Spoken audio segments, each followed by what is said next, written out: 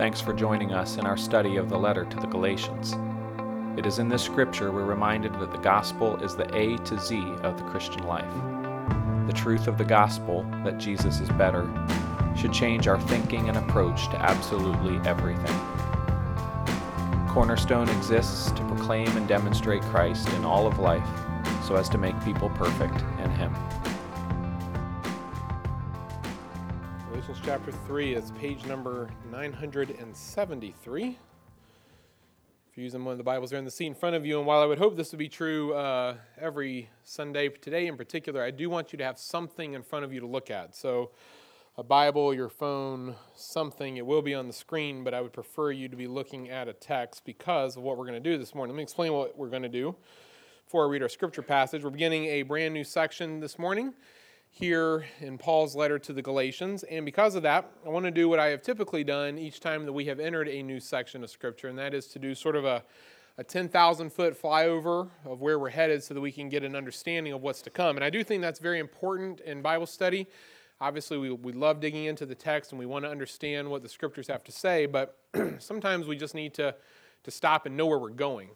Because if you don't know where you're going, you may not appreciate all the things that come in each and every step along the path. And so that's what this is for. This is kind of an intro sermon, sort of an overview sermon. Definitely not one of our normal sermons. We're not going to be digging into the text in any detail today.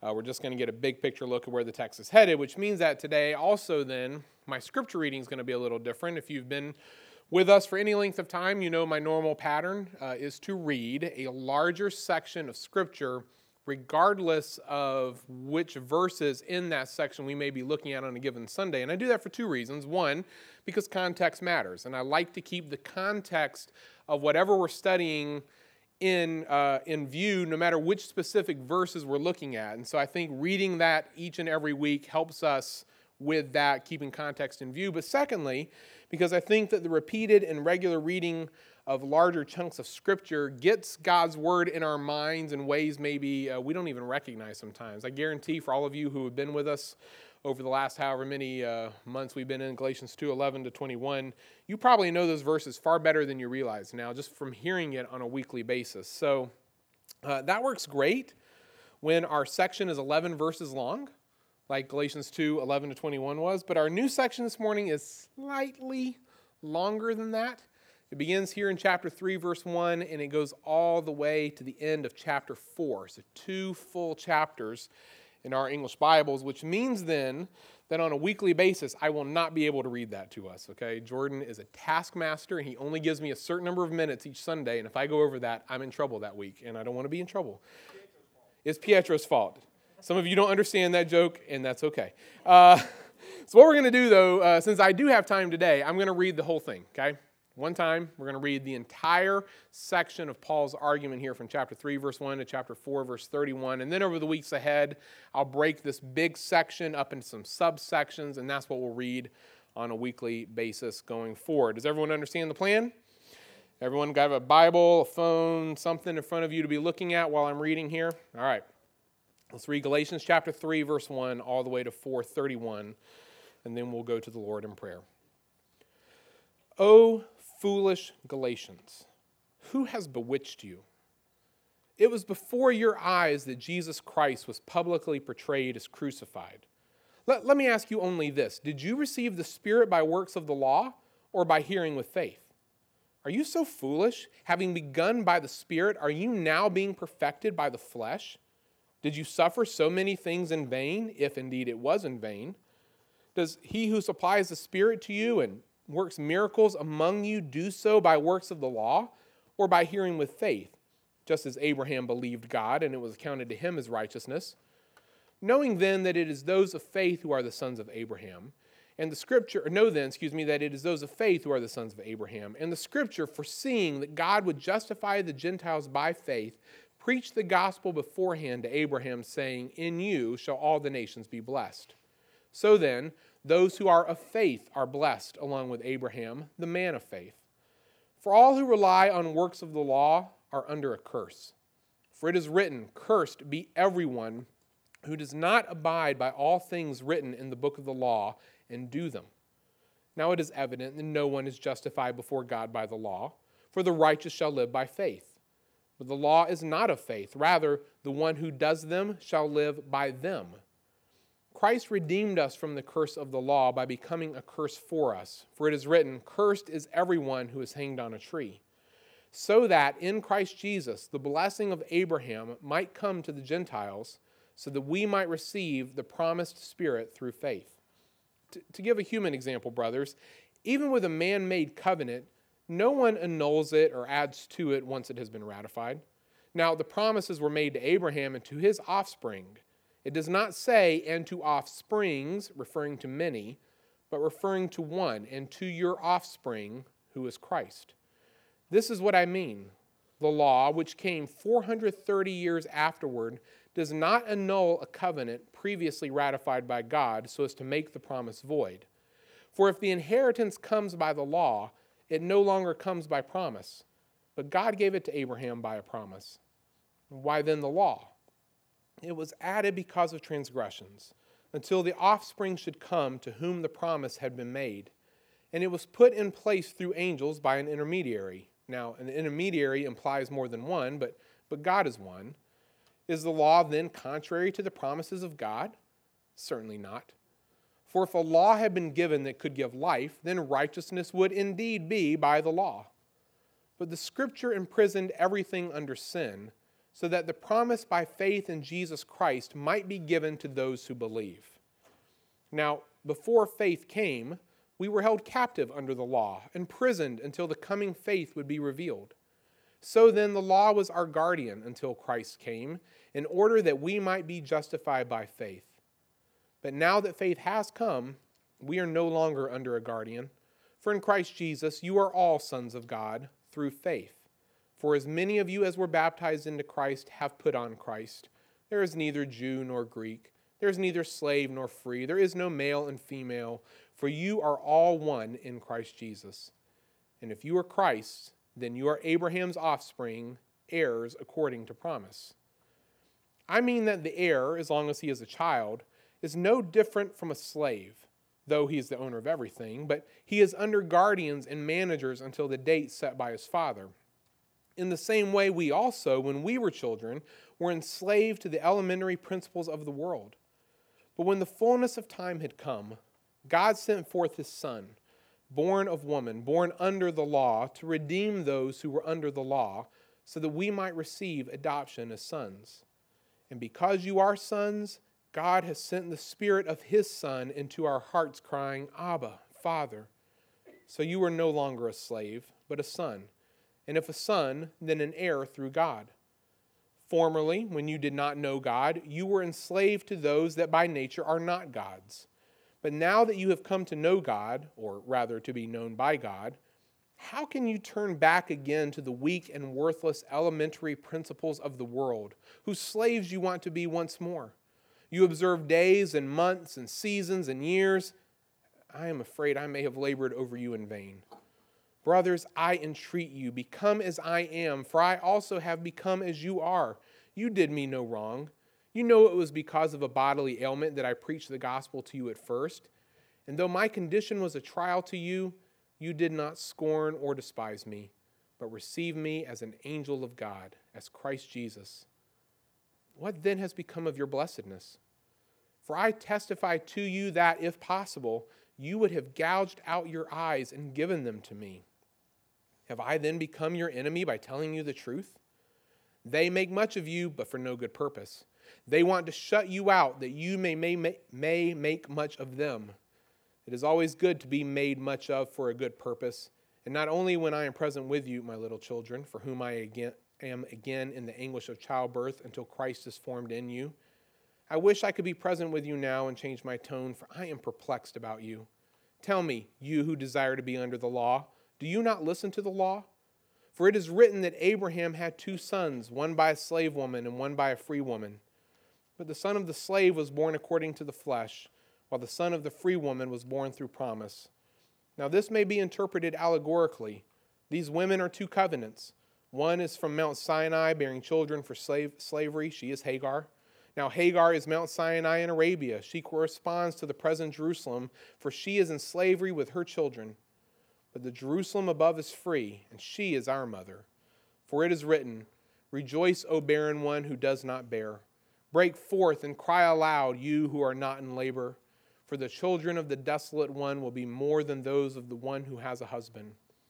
Now you, brothers, like Isaac, are children of promise. But just as at that time he who was born according to the flesh persecuted him who was born according to the Spirit, so also it is now. But what does the Scripture say? Cast out the slave woman and her son, for the son of the slave woman shall not inherit with the son of the free woman. So, brothers, we are not children of the slave, but of the free woman. Good job. Let's pray. Father, as we come to the Scriptures this morning, I pray that you will give us this big picture understanding of what's going on right now and why Paul is laying out this argument that we have just read here.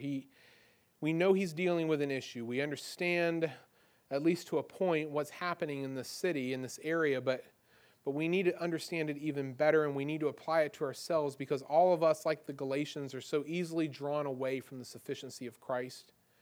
And so I pray that this morning, through our time in your word and even our time around your table, that we will be reminded that Jesus is enough, that will be our confidence and our joy as we walk out of here today. Spirit, help us, make us more like Christ through this time, we ask in his name.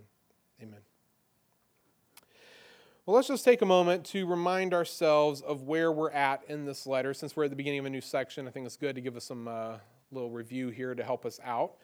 After beginning this letter with a mostly typical Pauline opening there, verses 1 through 5, Paul gets right to the point of why he is writing to the Galatians in chapter 1, verse 6, when he says to them, I am astonished that you are so quickly deserting him who called you in the grace of Christ and are turning to a different gospel. Not that there is another one, but there are some who trouble you and want to distort the gospel of Christ. But even if we or an angel from heaven should preach to you a gospel contrary to the one we preach to you, let him be what? Oh, come on. Let him be, accursed. And he is so adamant on that thought, remember, that in the very next verse, he repeats it. Verse 9, as we have said before, so now I say again, if anyone is preaching to you a gospel contrary to the one you received, let him be accursed. Now that opening little section there teaches us three things right off the bat about this letter. Number one, it tells us that the issue in the Galatian churches, and remember Galatia is a region, not just a city, it's written to a whole area of cities and churches in Asia Minor. It tells us that the issue there is that someone, or more likely someones, are there preaching a new and different gospel than the one that Paul had proclaimed, and that the Galatian believers are at least contemplating, if not fully embracing, moving over to this new gospel. Second, it tells us that Paul is not happy about it. Duh. All right, third, that was the easy one. It tells us that, or shows us, a little bit of the tone of where this letter is going. Because if you'll recall from when we studied those verses I just read to us a moment ago, when he says there in the text that anyone who preaches a different gospel than the one he first preached to them, anyone who would even, I would say, embrace a gospel that is different than the one they first embraced, the one that Paul preached, that they should be accursed, that word there literally means that they should be damned to hell for all eternity. Literally. If you walk away from the gospel of grace in Christ alone, then you are deserving of the damnation that follows, is really what Paul is saying there. It's a very, very strongly worded statement of condemnation, probably one of the strongest that you will find in the New Testament. So we don't have to be, necessarily the brightest bulb on the Christmas tree to figure out that whatever's going on in Galatia is bad. Something serious and bad is happening here in the city, and Paul is writing to directly confront and address that issue, and at the same time then to plead and reason with these believers, these people that he himself poured time into, to not turn to this thing.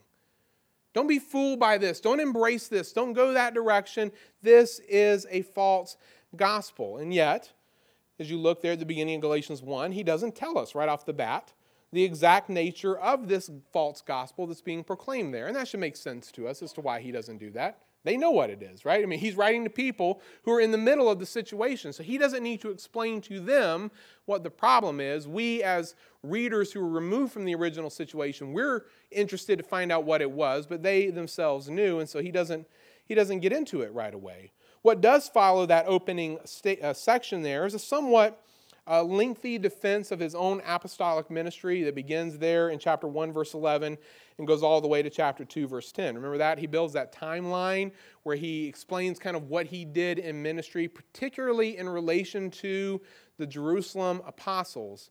And what we surmised from those details was that most likely the false teachers there in Galatia, they were approaching their new gospel, the preaching of their new gospel, by first attacking Paul.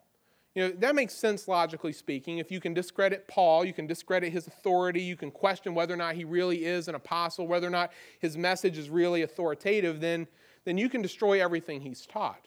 And so they go after that, apparently with some vigor, because he takes a lot of time to defend himself. And in fact, that's the very first defense in the letters, the defense of himself, showing that both his apostleship and his gospel are authoritative because they're from Jesus. That he is neither dependent on nor in any way contradicting what you would find in Jerusalem. And that was a kind of a fine line he had to walk there as he did that. Because on the one hand, he doesn't want to make it seem like he's dependent on what's going on there, because that probably is one of their accusations. But at the same time, he needs to show what he preaches, that's what Peter preaches.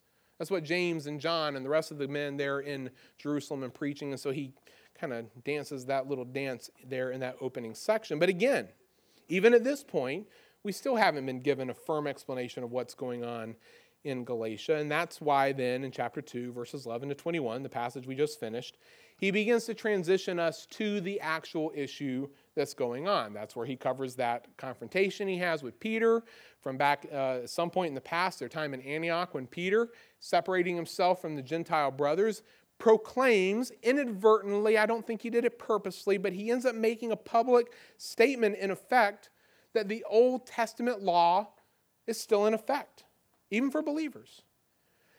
And this, of course, is what is going on here in Galatia. These false teachers are telling the Galatian Christians that Jesus is not enough. Hey, you believe in Jesus? That's great. You think he's the Messiah? Great, excellent, you're right. But if you really want to be a child of God, then you have to do what the children of God do, and that is observe the Old Testament law. That's easy. Jew or Gentile, doesn't matter. You want to be a believer, you want to be a child of God, believe in Jesus, keep the law, and you should be good to go. And I think this would have appealed to the Galatians particularly, because I think the abandonment of the law had led them to a great deal of persecution. And I'm drawing that from clues sprinkled throughout this letter. You saw an example of that right at the end there of chapter 4. He makes a comment about the son of the free woman being persecuted by the son of the slave woman, and he's applying it to them. I think they're under some persecution there in Galatia. And if for nothing else, we can just look back at Acts itself. When Paul is first there in the Galatian province, he's in the city of Lystra, and he's preaching the gospel. And do you remember what happens to him there? He gets stoned. They drag him out of the city. They stone him. They think to death. They think he's dead. His co-workers think he's dead. They all leave.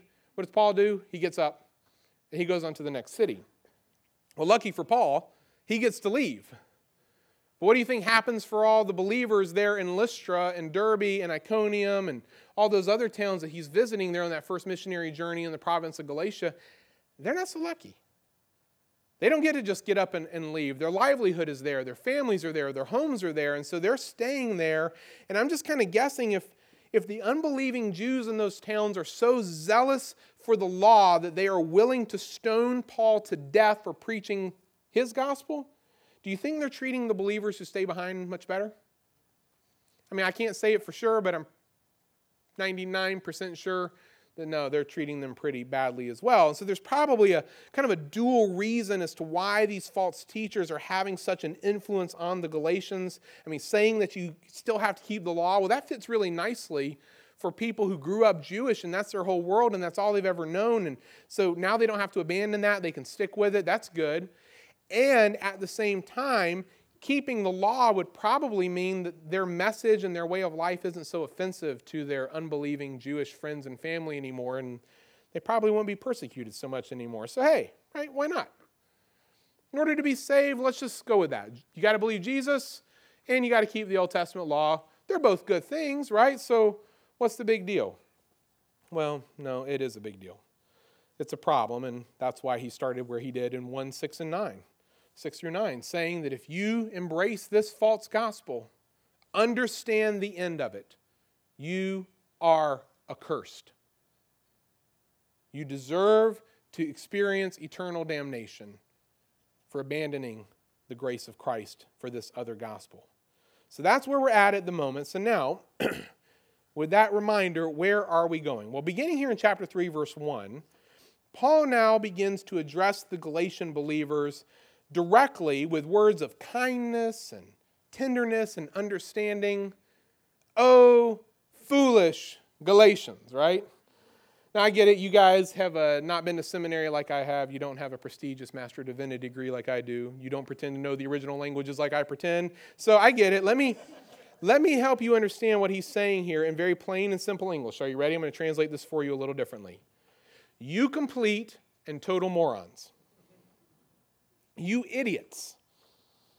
I mean, I'm expanding that a bit and making it a little loose, but that really does get to the very heart of what he is saying to them here. To even be considering moving to a different gospel than the one he first proclaimed to them means that they are fools. They're idiots. This is why he follows that up with the question, who has bewitched you? And that's a very unusual word to see in the New Testament. And it means pretty much what you think it means. Who has cast a spell on you? I mean, as I'm thinking through the possibility that you would abandon the gospel of grace in Christ, the only thing I can come up with is that maybe a witch has appeared and cast an evil spell on you that has caused you to abandon all logic, reason, and common sense. Are you under a spell? That's kind of the question and the general idea here. It's pretty insulting. It's really strong again. You're going to get that all throughout this letter. He has got a very sharp tone with them because the issue he's dealing with is so serious. And we'll probably talk about this a little bit more next week. But I don't think he's purposely trying to be insulting here as if he's trying to like name call them into changing. I don't think that's the case at all.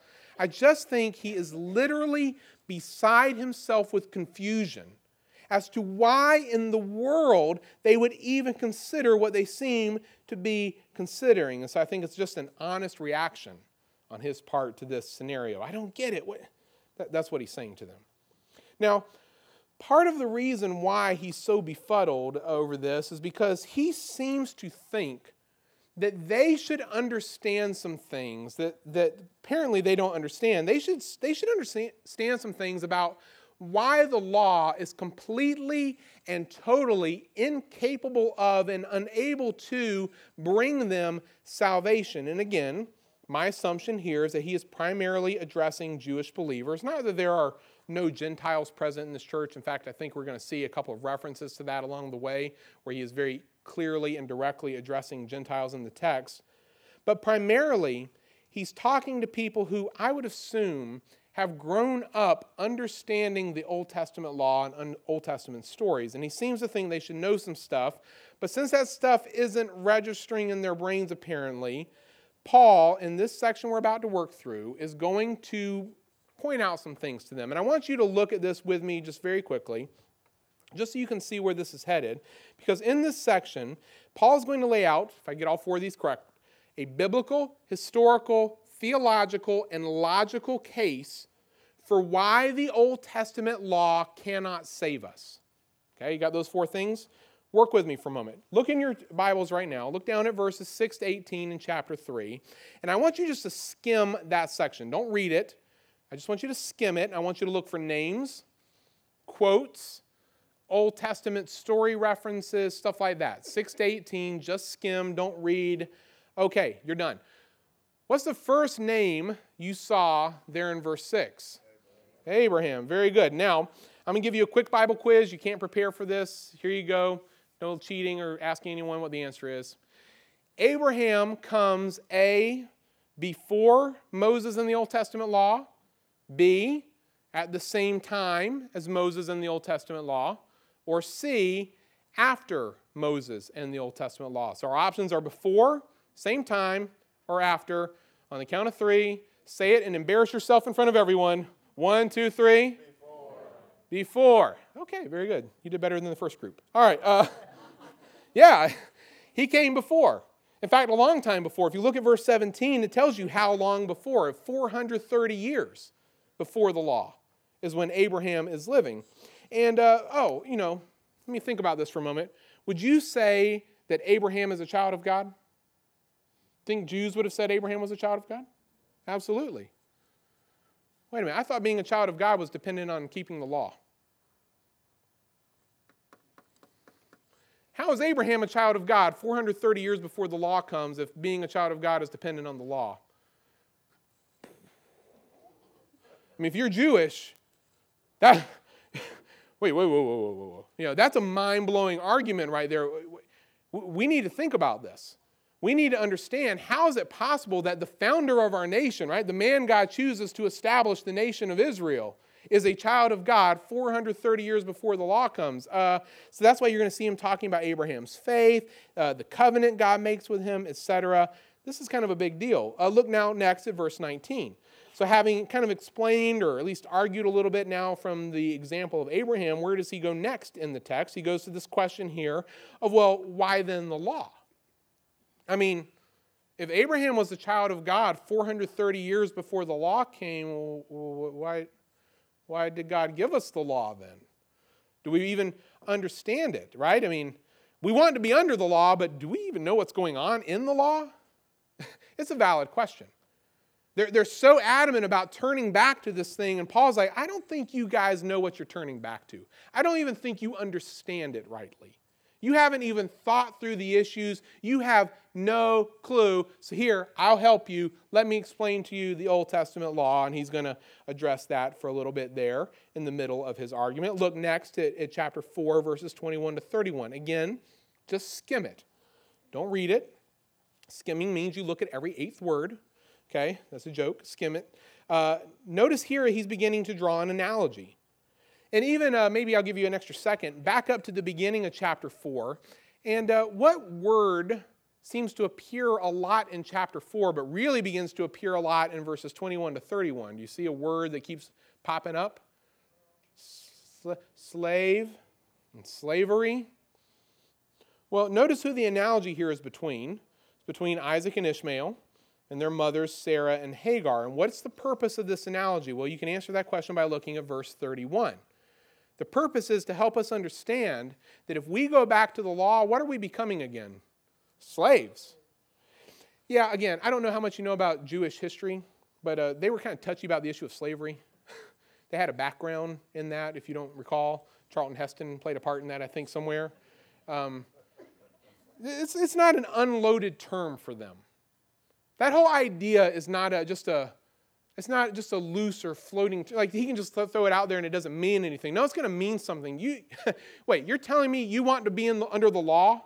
Do you know what being under the law means for you? Slavery. Well, what do you want to be? Slave or free?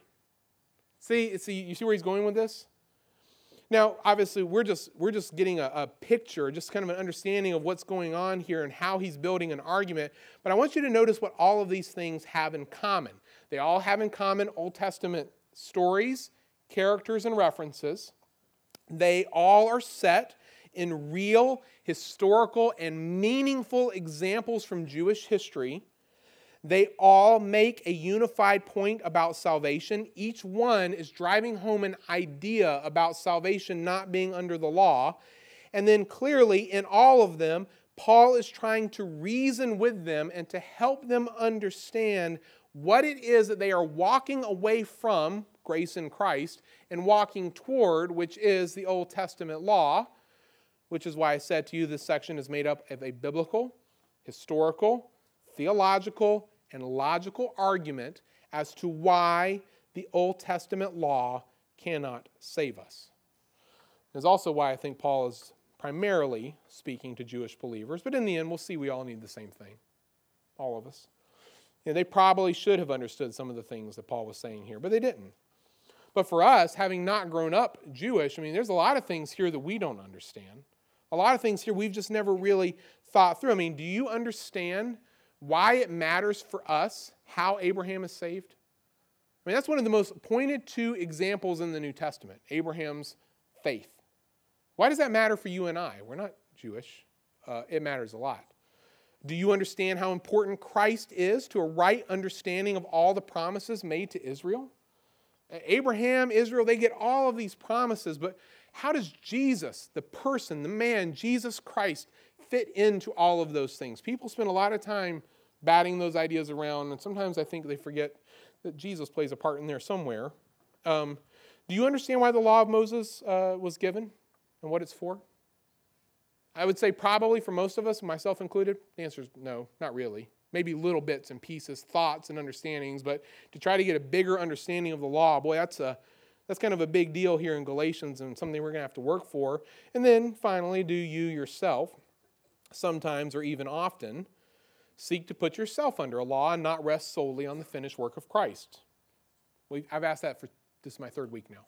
I'm going to keep asking it because it's kind of one of the major themes of the letter to the Galatians. He needs them to understand that Jesus is enough. So if any of those things are true for us, then what we look at here in the weeks ahead, it'll be very helpful for us because it's going to force us to wrestle with questions that most of us have probably never thought of. And it's also going to cause us to rethink a few things that maybe we thought we knew. But all of it with one very clear and unified purpose. It's so unified, you're going to probably get sick of me saying it, but it doesn't matter because it's still true, that Jesus is enough. That's the one idea that keeps getting pounded in the letter to the Galatians, that Jesus is enough. Paul wants us to stand firm in that confidence to the end. Which is why, if I may make a shameless segue, this is a good Sunday for us to observe the Lord's table together. Because, for the Jews, and I'm thinking about this from the Jewish perspective, in the law, what they had given to them there was a continual reminder of their sin. Just think about the sacrificial system. This is an example, right? Daily, weekly, monthly, yearly, what they have is a continual reminder that they're sinners, and there's all this blood from bulls and goats and sheep and turtle doves and pigeons, and it's never sufficient. It's never enough. It never satisfies. So it's constantly before them. Think of the purity regulations, this idea that there's such a thing as clean and unclean. And man, the constant battle that must have been to keep those things separated. Think of all the other commands and the impossibility of keeping all of them perfectly. In that sense, then, the law serves as a constant reminder of their own sinfulness and inability, which is basically what you see here in chapter 3, verses 22 and 23. I think at least partially, if not more, of what Paul is referring to there is the law, the Scripture, imprisoning everything under sin. He says there that we were held captive under the law. But note there in verses 22 and 23, all of that had a very clear purpose, and that was to point us towards faith in Christ. That someone was coming, an offspring of Abraham was coming, who would perfectly fulfill and satisfy that law forever. And that God wasn't looking for us to do the same thing. Rather, He wanted us to rely on His perfect Son, who had done that in our place, to put all of our hope and our confidence and our trust in Him and Him alone. And that doing so, as we looked at even a little bit last week, makes us one with Christ. And we're going to really hit that idea of oneness with Christ in Galatians. And it's going to have some impact on us because it's going to, I hope and pray, affect the way we think about ourselves and the way even we live our lives on a daily basis, and like I hope it never has before. But understand, being one with Christ, it makes us sons and daughters of God, children of God. And in His death, we die to sin and death and the law. And in His life, we now get to live now. Not just in the future, now we get to live a new life in Him. And so we have all of this stuff. And so whereas the law was a constant reminder of sin and failure, what are we given as the church? We're given a table. A table that is meant to tangibly and communally remind us that it all comes back to the body and blood of Jesus. How simple is that? That even in the table we're reminded that Jesus is enough. The bread reminds us that Jesus had to come in bodily form as a man. keep that law perfectly, sinlessly, and then die in our place on the cross. He dies as our substitute and then rises from the dead as our substitute. The cup reminds us that his blood was the ransom paid. Is it Peter who says we weren't ransomed with perishable things like silver and gold, but we were ransomed with the precious blood of our Lord Jesus Christ? And unlike all those lambs who came before, whose blood was never sufficient to pay for sin perfectly, Jesus' blood does it once for all. Once for all paid. He's enough. He's enough. And so this table reminds us of that truth, that Jesus is enough. That's all we need. That's all we have. That God accepts us not because of our righteousness, past or even present. You can't be more worthy to come to this table.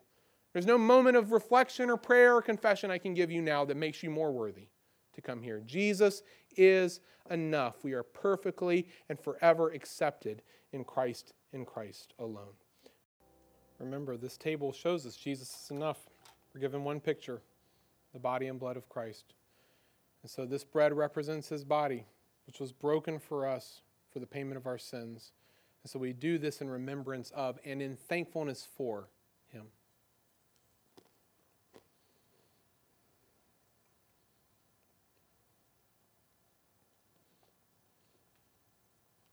In the same manner, this cup, it represents the new covenant we have with God through the blood of Jesus. And so we do this in remembrance of and in thankfulness for him.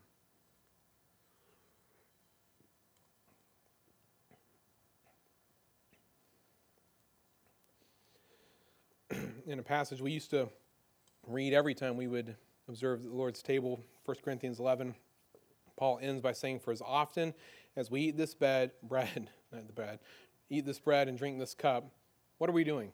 We're proclaiming the Lord's death until he comes again. So whether that's today or it's 1,000 years from now, we go out with the same confidence no matter what, and that is that Jesus is enough to the glory of God the Father. Will you bow your heads with me? Father, we thank you. We thank you for the sufficiency of Christ, that he is enough, that you accept us not because of our righteousness, that we can't come to this table nor stand before you worthy of Jesus. But you have given him to us freely. In grace, we have been accepted. We have been adopted as sons. And so now we have this visible, tangible, and communal reminder that we are one in him, with him, and we can stand before you perfectly righteous, just, declared righteous for all eternity, not guilty because of the finished work of Christ. So may we never turn back from that. Our hearts are like what John Calvin says, they're little idol factories, and one of the idols that it constantly wants to produce is self-righteousness, that somehow we can deserve your love. Drive that far from us, Lord. Help us to rest in this truth and in this truth alone, that Jesus is enough, and that is all we will ever need. So we thank you for this time in your word. Please bless it, Lord. Spirit, use it to make us like Christ, we ask in his name. Amen. Thank you for listening to this podcast. For more sermons on the book of Galatians and further information on Cornerstone Bible Church, please visit cbcvirginia.com.